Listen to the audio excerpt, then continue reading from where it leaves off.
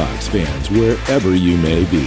Welcome back for another edition of the Seahawks Playbook Podcast. Join your host, Bill Alpstead, and co-host, sports writer and football analyst Keith Myers, as we talk Seahawks football.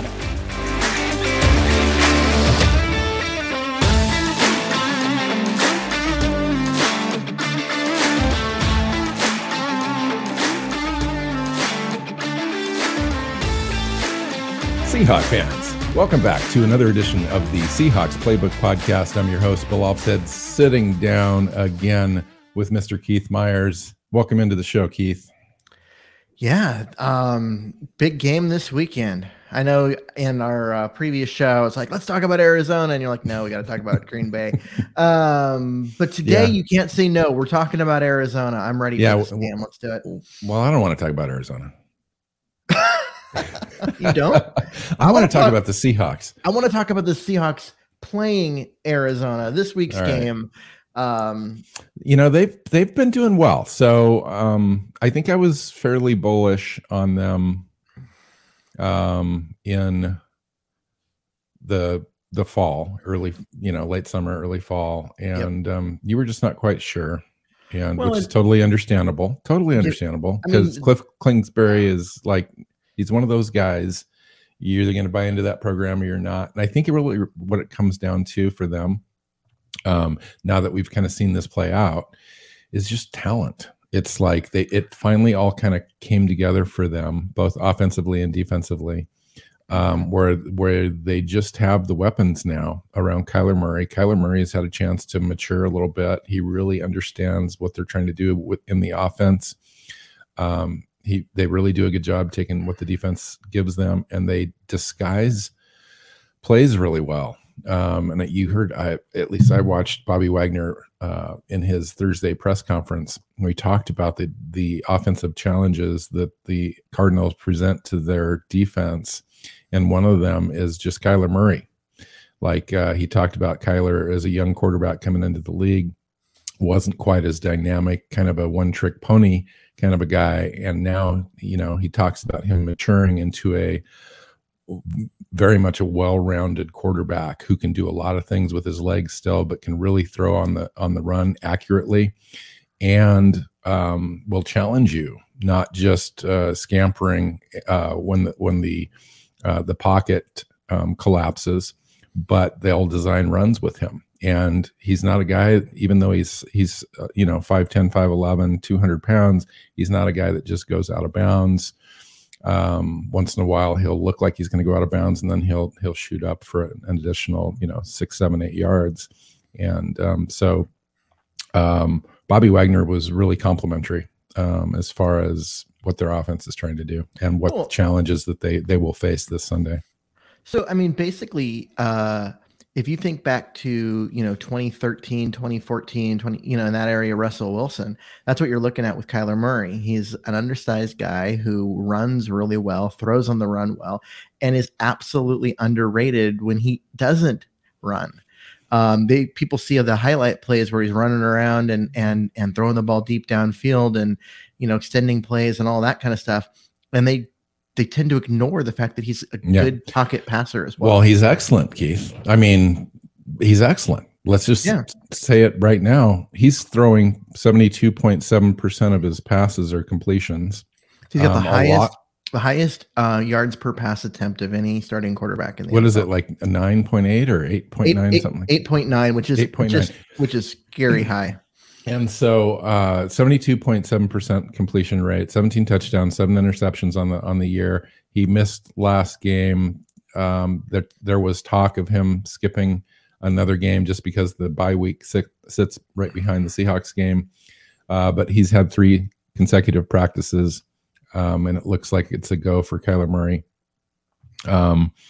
What do you, given the weapons now with DeAndre Hopkins, AJ Green coming into the fold, everyone's kind of poo-pooing AJ Green as far as being over the hill and whatnot, but he's got 30 receptions for 460 yards and 3 touchdowns. Those aren't really pedestrian numbers. Those are not too far away from where DeAndre Hopkins is, 35 receptions, 486 yards. DeAndre Hopkins has 7 more touchdowns, but that's the thing. AJ Green is giving them some opportunities to stretch the field a little bit more, because DeAndre Hopkins is kind of their underneath guy. Well, AJ Green doesn't have that downfield speed, but he's got that downfield size. It was kind of like, think of it as how the Seahawks used David Moore in previous years, but with more talent. He isn't the AJ Green of like 5 years ago, who was one of the top receivers in the entire NFL. This is a, injury diminished version of a super great player who's still really good. And I think that is because he's smart. Well, yeah. And he knows he's a great route runner. He's a guy that now this point in his career reminds me a lot of Anquan Boldin. If you remember him from Arizona and Baltimore days, a guy who Anquan Boldin was a little bit more physical, but AJ Green they're both clutch. They both move the sticks. So AJ Green isn't, that dynamic player who's giving you all the touchdowns, but what he has been is steady, generating a lot of first downs, a lot of third down conversions for him, really helping. Is Hopkins set to play this week? I know you brought him up, but he has been banged up and injured, and I thought he was out for this week. He has not practiced this week. Yeah. But he has also not practiced since week 7. So to answer your question, I don't know.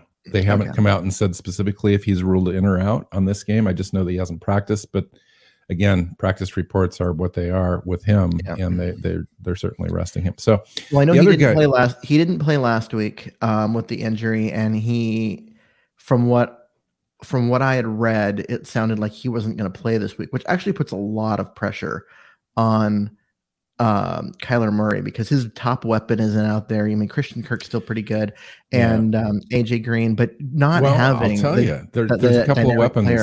There's a couple of weapons though that I want to talk about. A guy that could really help in that DeAndre Hopkins role, but he's not a wide receiver. It's tight end Zach Ertz. They acquired him from Philadelphia in kind of a couple weeks before the trade deadline. He's now kind of integrated into their offense, and that does provide Kyler Murray with a tool underneath, and even some deep shots with him over the middle on a mismatch.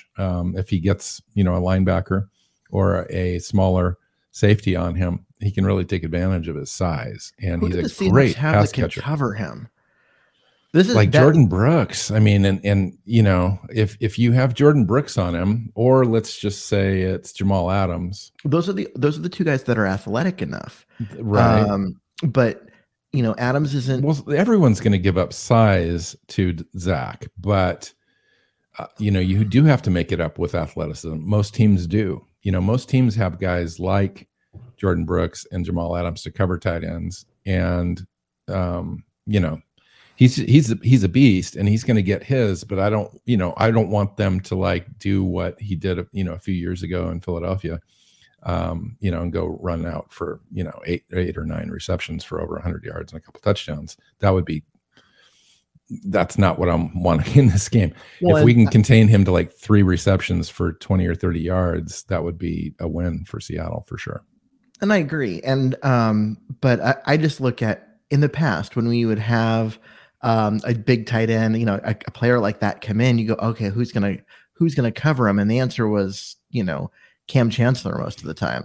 And he just kind of embraced KJ Wright could have done that. Depending on the speed of the tight end, and even Bobby Wagner in years past has dropped back into coverage against some of these guys. But I look at the current team, and Adams isn't the coverage. It doesn't have the coverage skills. I mean, he's got the athleticism to do it. He's just he's good at other things. Yeah. And you're not going to want to send your strong side linebackers into coverage against him. No, yeah. If you've got Taylor or whatever, if you got Darrell Taylor dropping back into coverage, you're unless you're running the zone that Seattle favors against this team, you could have a guy like Taylor cover him in the mid to short zone area, and then hand him off if they can do that smooth enough. But we'll see. That's been a kind of a challenge all year. They've gotten better at it though. They have. And now a word from our sponsor, DraftKings. Football fans, who's ready to score some free bets? Now you can when you bet on any NFL game this week with DraftKings Sportsbook, an official sports betting partner of the NFL. New customers who bet just $1 on either team to score can win $100 in free bets. When a team scores, you score. If Sportsbook isn't available in your state yet, DraftKings won't leave you empty-handed. Everyone can play for huge cash prizes all season long with DraftKings daily fantasy sports contests. DraftKings is giving all new customers a free shot at millions of dollars in total prizes with their first deposit. Download the DraftKings Sportsbook app now. Use promo code TPPN. Bet $1 on either team to score and win $100 in free bets. If they score, you score with promo code TPPN this week at DraftKings Sportsbook, an official sports betting partner of the NFL. Must be 21 and older, New Jersey, Indiana, and Pennsylvania only. New customers only, minimum $5 deposit and $1 wager required, one per customer. Restrictions apply. See DraftKings.com/sportsbook for details. Gambling problem? Call 1-800-GAMBLER. So the other guy I wanted to mention too that I really fell in love with, this was one of my sleeper picks in the draft back when he was drafted, is James Conner. He's one of those running backs that I kind of had in my wheelhouse way back, as a kind of an undrafted guy or a 7th round guy that I was really high on just because he had the size, weight, speed criteria that Seattle favored, and ended up going to Pittsburgh. Mm-hmm. Had a nice run there, fell into some injuries. For whatever reason, they were just done with James Conner and allowed him to leave this last season in free agency. And Arizona picked him up, and I thought it was one of the best signings in all of free agency. Yeah. Because he's just really worked out. 125 rushing attempts, 493 yards, 11 touchdowns. It's not huge numbers, but in that offense where that's all they need is that element of James Conner, and those 11 touchdowns tell you everything you need to know about his effectiveness. Yeah, I'll agree with you about Conner. I mean, it was a great signing. I was rooting for him. I mean, he went to Pittsburgh, which makes it hard to root for anybody, but that wasn't his fault. But because you look at, when he was in college, this was a guy that looked like a top running back, like a guy that was going to be. I think he was at Pitt or something, right? And he just didn't have the opportunities. I just, for the life of me, I can't remember exactly where he went to school. He was a top flight guy who had cancer and missed some time and went through chemo and everything and beat it. And Why am I not remembering that? And that's a great story. And that is why he was still in that recovery period. But the pre-illness James Conner was a dynamic guy. And the after illness James Conner was more plodding, and everybody still loved him. He was like, this was one of the best stories in the draft and all of that. But, he just looked like he'd lost some of that athleticism, but you root for guys like that. And he, ended up in Pittsburgh and the whole like Le'Veon Bell, that whole thing fell apart, and he just kind of stepped up into that role and was the guy and was way better than, I think anyone could have hoped for. And I don't know why Pittsburgh let him go. Like, they just let him walk. There was no desire, no effort to keep him. And all he's done is go to Arizona and be impressive. He's really been a steadying force for that offense that needed one, because Kenyon Drake back there in years past, he's flashy, but he's inconsistent and all of that. Now they've got the steady presence in the running game, which exactly. It was one of those pieces that they needed to complete that offense. So a couple other pieces. Rondell Moore was a gadget player that I hate to say gadget player. You know what I mean, though. He was a player that they picked up in the draft that's more of a guy that they scheme specific plays for to get him into open space. And he's effective at that. I'm surprised that he's a little bit more underutilized than I thought he would be. And then Chase Edmonds is their backup running back. He gets about 10 touches a game. Half of those come from receiving out of the backfield. On the defensive side, Keith, with our offense, especially the way that we struggled, what can we expect? Arizona is always a tough out. and Seattle's always been a tough out for them. These two teams are fairly evenly matched whenever they line up, no matter what the rosters dictate. What do you foresee in this game defensively for Arizona that is going to try to slow down Seattle? Well, I mean, they've got some playmakers on defense, and JJ. And by the way, JJ Watt is out of this game. He's out. Yeah, he's injured. He's out. He may be done. Well, they put him on injury reserve on November 6th. They just don't know. It's a shoulder injury, but they're not really saying too much. He could be available later in the year. That's all we know at this point. Okay. What I was hearing was that he could be available, but they don't expect him to be. Like his year is essentially over. But you got Chandler Jones coming off the edge, who's perhaps the best pass rusher in the NFL right now. Yeah. Well, this year he's got 6 sacks, 2 forced fumbles, 3 solo tackles, and he's got a bunch of combined tackles. So yeah, he's their playmaker guy. He is their guy, and 6 sacks is way down from last year. He had 5 sacks in one game last year. Yeah, wasn't that against Seattle? something like that. Yeah, no, my worst possible fear. Oh God, but he is such a dynamic pass rusher, and Seattle's offensive line playing against a guy like that is a scary thing. And so you got to be careful. They've got to, hopefully they'll go into this with a game plan to neutralize him, because you've got to rub him on every play with a tight end. You just do. Especially given the fact that Duane Brown is really struggling on his side. Now, I haven't really been paying too much attention to Shell. Maybe that's a good thing. We haven't really called his number out for bad plays or really good stellar play. But Duane Brown's been the guy on film all the time that's kind of given up stuff. So what is your interpretation of our edge players there at tackle on our offensive side of the ball? Sometimes Duane Brown does look good. He looks like Duane Brown, and other times he doesn't. He looks like I would imagine it's matchup dependent. At this point. He is not the player he was in past years, is my opinion.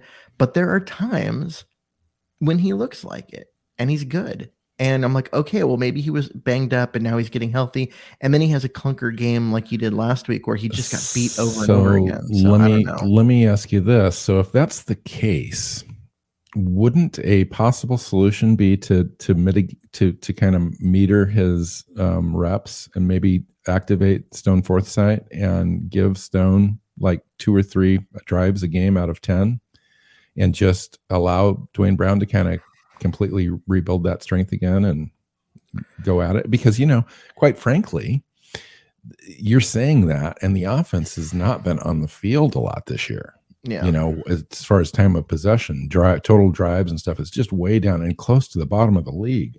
And he's still having those challenges. Bottom of the league. I think they're 32nd in the NFL in time of possession per game. But you know what? I'm not ready to just, can him and bench him or any of that. Because he's still a decent player. He's just not the Pro Bowler that we've come to expect from the last few years. I think age has just been catching up with him. And honestly, we don't know what Stone Forsythe is. We don't know. But my goodness, though, if we're going to move on from Duane, it might be a good idea to give him, a few drives now and again. Yeah, I mean, it wouldn't be a bad thing to have him active, so that way, like in this last game when Brown had to come out of the game, Jamarco Jones came in. Well, those snaps should be he's not the future. No, he's not. No, he's available on game day because he can play guard or tackle and play on both sides. Okay, that's a good point. Have you been, by chance, and you might know this off the top of your head, I don't know, have you been paying attention to who's been active and who's been inactive on the offensive line in the last several weeks? I have been, and it's been pretty consistent as far as the guys that are there, and they don't bring that many guys with them on the offensive line. They've been because you've got a guy like Jamarco Jones who can back up 4 out of 5 positions. They've actually been coming in with 2 guys, 2 backups, him and Fuller. And I don't remember there being anyone else. Like Jake Curran, it would be the other one that I would like to see. But he's a right tackle and nothing else. And Forsyth is a left tackle and nothing else. So that's why they haven't been active, is because they're guys that don't offer that versatility. So if you have Forsyth active, he's there only to back up one guy. At what point do you look at this as a team strategy heading into 2022 when you've got an off season where you've got to go through free agency? You're going to have to kind of remake some of your offensive line and then go into the draft and expend draft picks on those players, to be quote unquote either starters or very competitive at right tackle and left tackle. And you don't even know what you have on your own roster because you just haven't seen any reps. I mean, they're seeing stuff in practice and maybe that's good enough for them. But what would be your strategy? I would get Curran and Forsyth some snaps. Both of them in the preseason looked good. I mean, Forsyth started out looking fairly poor, but in the first game, but in games 2 and 3, he got, progressively better. Jake Curran was the surprise on the offensive line in the preseason. I mean, he looked good in all 3 games. He looks like a guy that can seriously play. I would want to see both of those guys get some snaps. Now, does that mean start them and run Russell Wilson out there behind a very shaky, unknown offensive line? No. But that would mean keep one of those 2 guys active every week and find a way to get them in the game. Get them in there for a series or 2, a drive or 2, a quarter if you can. If the game, you get a decent lead and you're going to start leaning on your running game, that would be a great time to get Jake Curran in there, who looks like he could be a road grader. If you're just take the opportunity to get the guys some snaps so that way you can evaluate them. They can watch the tape. Is that self-scouting in their first off season is huge for their development. Their ability to look at their own plays and learn from what happened is so much better than watching tape of other people. And so you got to give them that opportunity. Give them something to scout. Give them something to learn from. And I would make the point of getting them in there. Now, the Seahawks probably would love to see that, but aren't going to sacrifice a game or a season for it. But you're also a team that's 3-6, right? You're 2 losses away from, hanging it up and saying, let's elimination, essentially. Yeah. Let's go for it next year. There's going to be a point at some point in the season where they're out of it, or they go on this big run and they're in it. And at that point, we don't talk about this kind of stuff because we don't need to. Well, let's talk about the potential of a big run when it starts this Sunday. What does Seattle want to do on offense coming out of a dismal performance last Sunday against Green Bay? How do they turn that around at home against what is probably the second best defense in the division? Yeah, okay.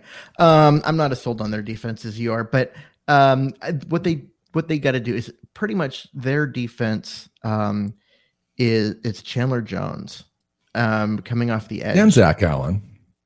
Yes, I mean Zach Allen's a really good 5-tech. You're basically plays a kind of a 5-tech role for them. Yeah, but he cleans up a lot of stuff. He's a kind of a carry. He's an edge setter. Yeah, he's a Kerry Hyder type. He's a good player. Don't want to say that, but is he a tilt the field guy? No, he's really not. And so I would say that you've got to find a way to neutralize Chandler Jones. And if you can do that and give Russell Wilson that extra second to get the ball out, you're going to be okay offensively. I also want to see them find some balance, run the ball, give the ball to Alex Collins or Chris Carson if Carson's available. It doesn't sound like Chris is going to be available. No, it doesn't. But and I know that Collins is also banged up with a groin injury, and he's like toughing it out because the team doesn't have anyone else. Got to be a great time for Penny to be a great running back, wouldn't it?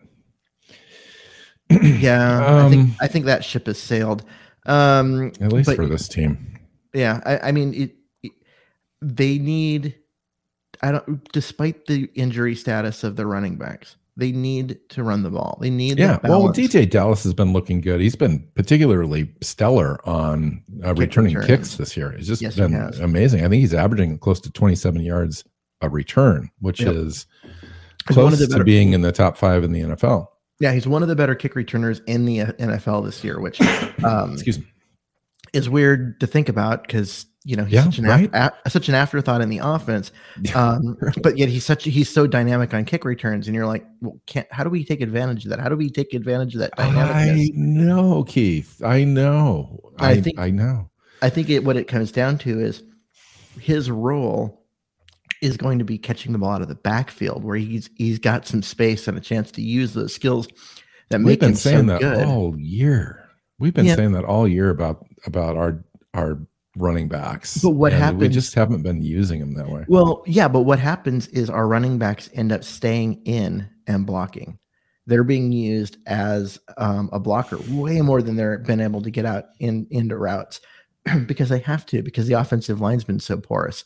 And honestly, Dallas isn't particularly good at pass blocking at this stage in his career. Homer's actually better, which is crazy. He is better. And actually, Homer had a pretty decent year.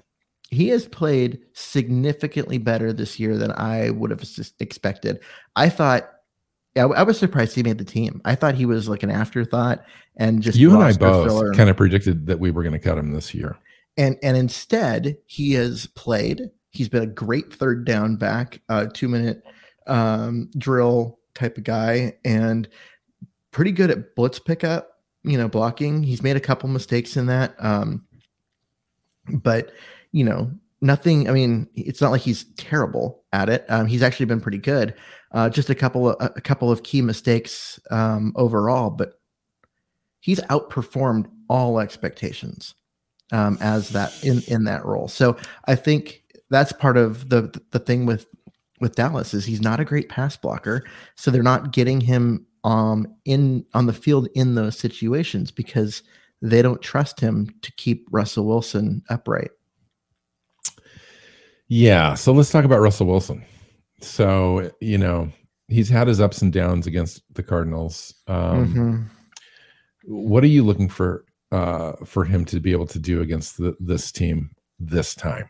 This is a must-win game for Seattle. It's kind of like it'll be a playoff kind of game for them. Every game will be for the foreseeable future.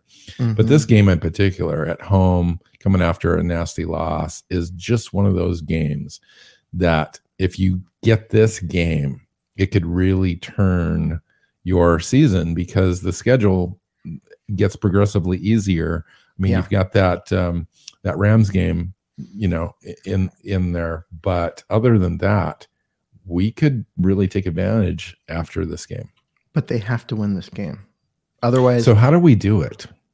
Well, I think what does it come down to? And at the end of your analysis, give me your prediction. So you brought up Wilson. So what do we expect from him? What Wilson needs to do is to settle down, is to lose the happy feet in the pocket, hit the top of his drop, and throw the ball. Get it out of his hands. Get into a rhythm.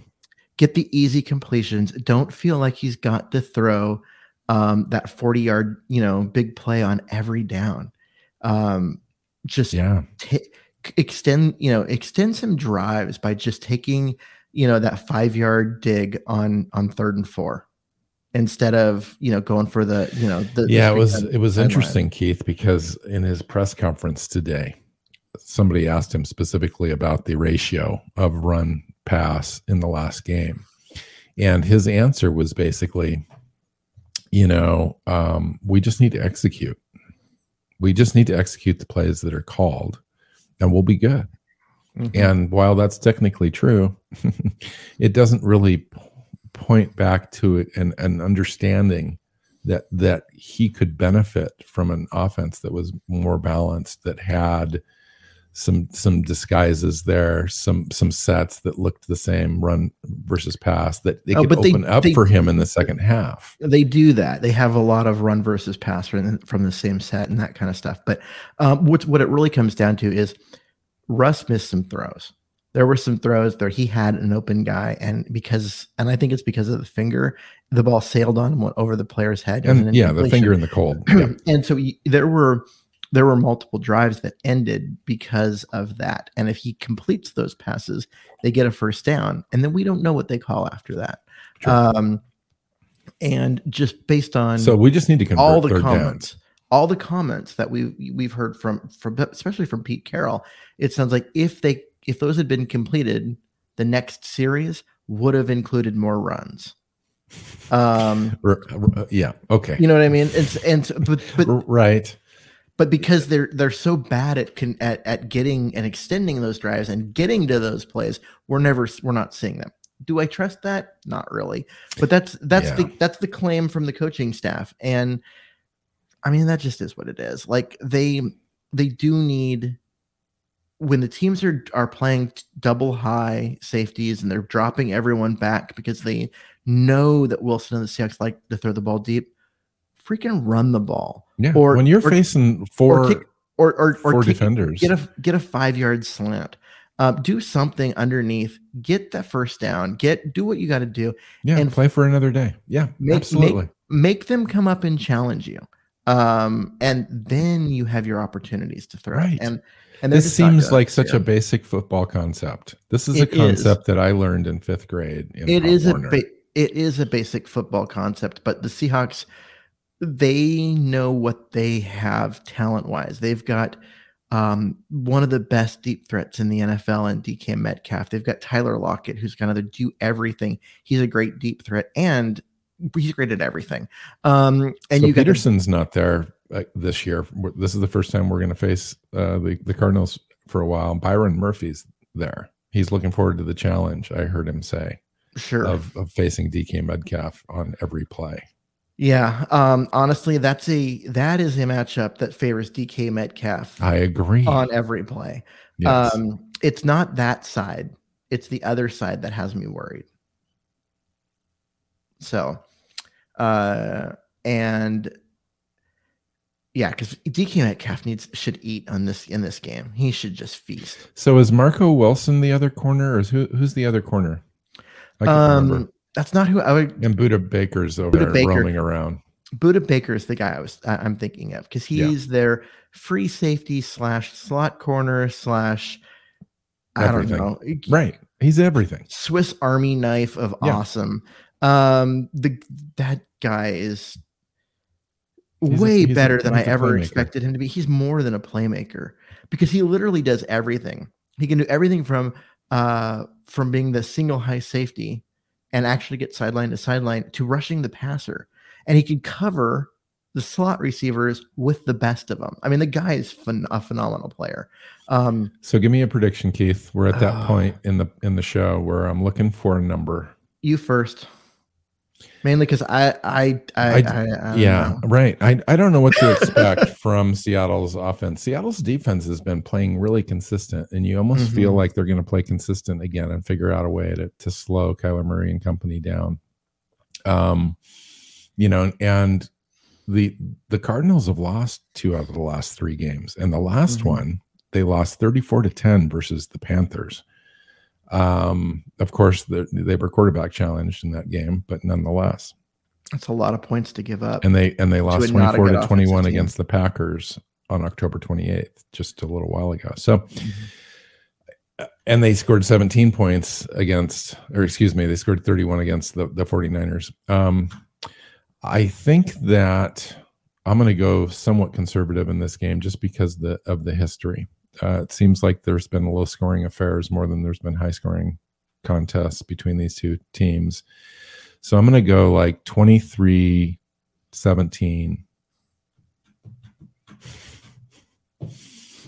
I never pick against my team.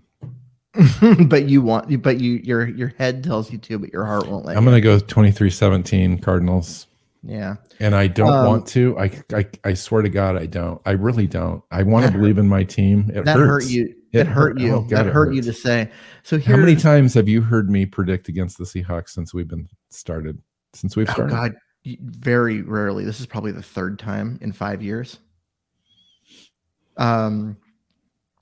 So I want to go back to last year. the Cardinals got off to this hot start. They were the team. They were 8-0, I believe. Kyler Murray gets hurt. And when Kyler Murray's not 100%, he doesn't play as well. And that team fell off a cliff. So now you got this year. They are the team. They were clearly the best team in the NFC for a while. Until the last 3 games. And Kyler Murray gets hurt. And they get blown out in a game without him. Okay, but he's not there. But even as he comes back, he's coming back and not being 100%. It's an ankle. Yeah. It's, and for, so and for a guy that relies on his speed, legs agility, a lot. Yeah. Yes. And the thing is that, does he need to rely on his legs? No, he's got the talent and the ability and the skill to play and be awesome without all that stuff. But when you are, and we see this with Wilson, right? Yes. There are times where he believes that he can get out of a situation and extend a play. And then sometimes his body just doesn't do what he wants it to. It's just not there like it normally would be. And that's what happened last year at the second half of the year with Kyler Murray. And he would. So you're saying that he's just easier to defend if he's one-dimensional? Yes, he is, because he's so dynamic. And you're thinking that he's going to come into this game somewhat one-dimensional and limited. Yeah, and and what happens is he gets sacked more, because it's not that he can't throw the ball from the pocket, because he absolutely can. He's really good at it.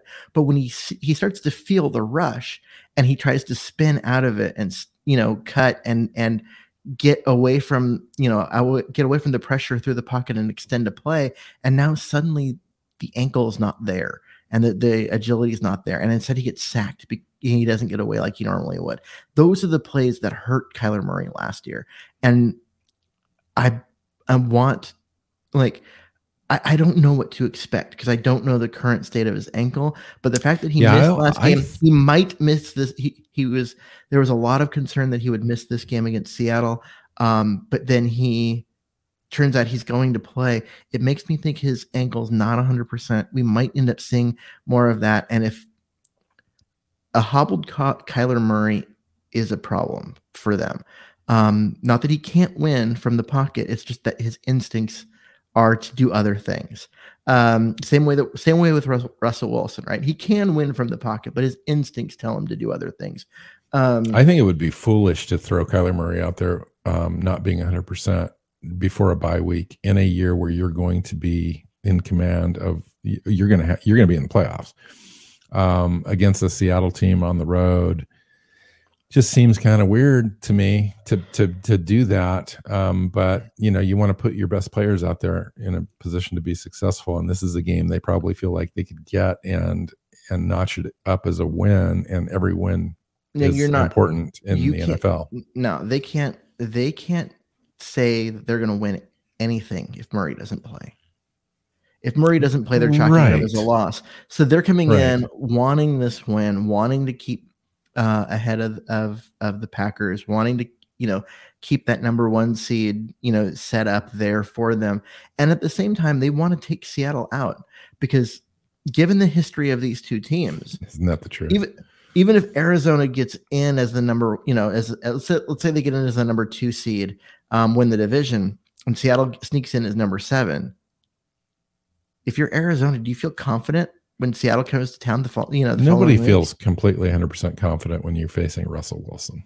Well, yeah, and especially given the history of these two teams, right? If they can eliminate Seattle now rather than waiting till the playoffs where it could or their last game, they're going to do it. They're going to play to get rid of Seattle, because Seattle is a thorn in their side. Give me your score. A hobbled Kyler Murray against Seattle's rejuvenated defense, I think, is a problem. I don't know what to expect from Seattle's offense, but I'm thinking it's going to be a low-scoring game, and I'm going 17-20 Seattle. Nice. Yay. One of us is going to be right.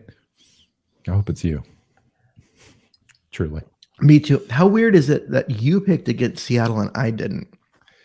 Yeah. This is like Bizarro world. Like we are everything is backwards. I'm this. We should have sat on the other side today. Yeah, I mean, ignore the hair color here. I'm the cynical old fart of this show. That's funny. I'm picking Seattle and you're not. So there's that. Awesome. All right. We're going to get out of here. Follow Keith on Twitter at Myers NFL. I'm at NW Seahawk. The show is at Hawks Playbook. Seahawksplaybook.com is the website. Follow us on your favorite podcast app and subscribe, as well as YouTube. And until next time, go Hawks. Go Hawks. Seahawks Playbook podcast listeners, thanks for joining us for another edition of the show. You can find us on Twitter. Bill is at NW Seahawk. Keith is at Myers NFL. And the show is at Hawks Playbook. You can listen and subscribe to the show at SeahawksPlaybook.com.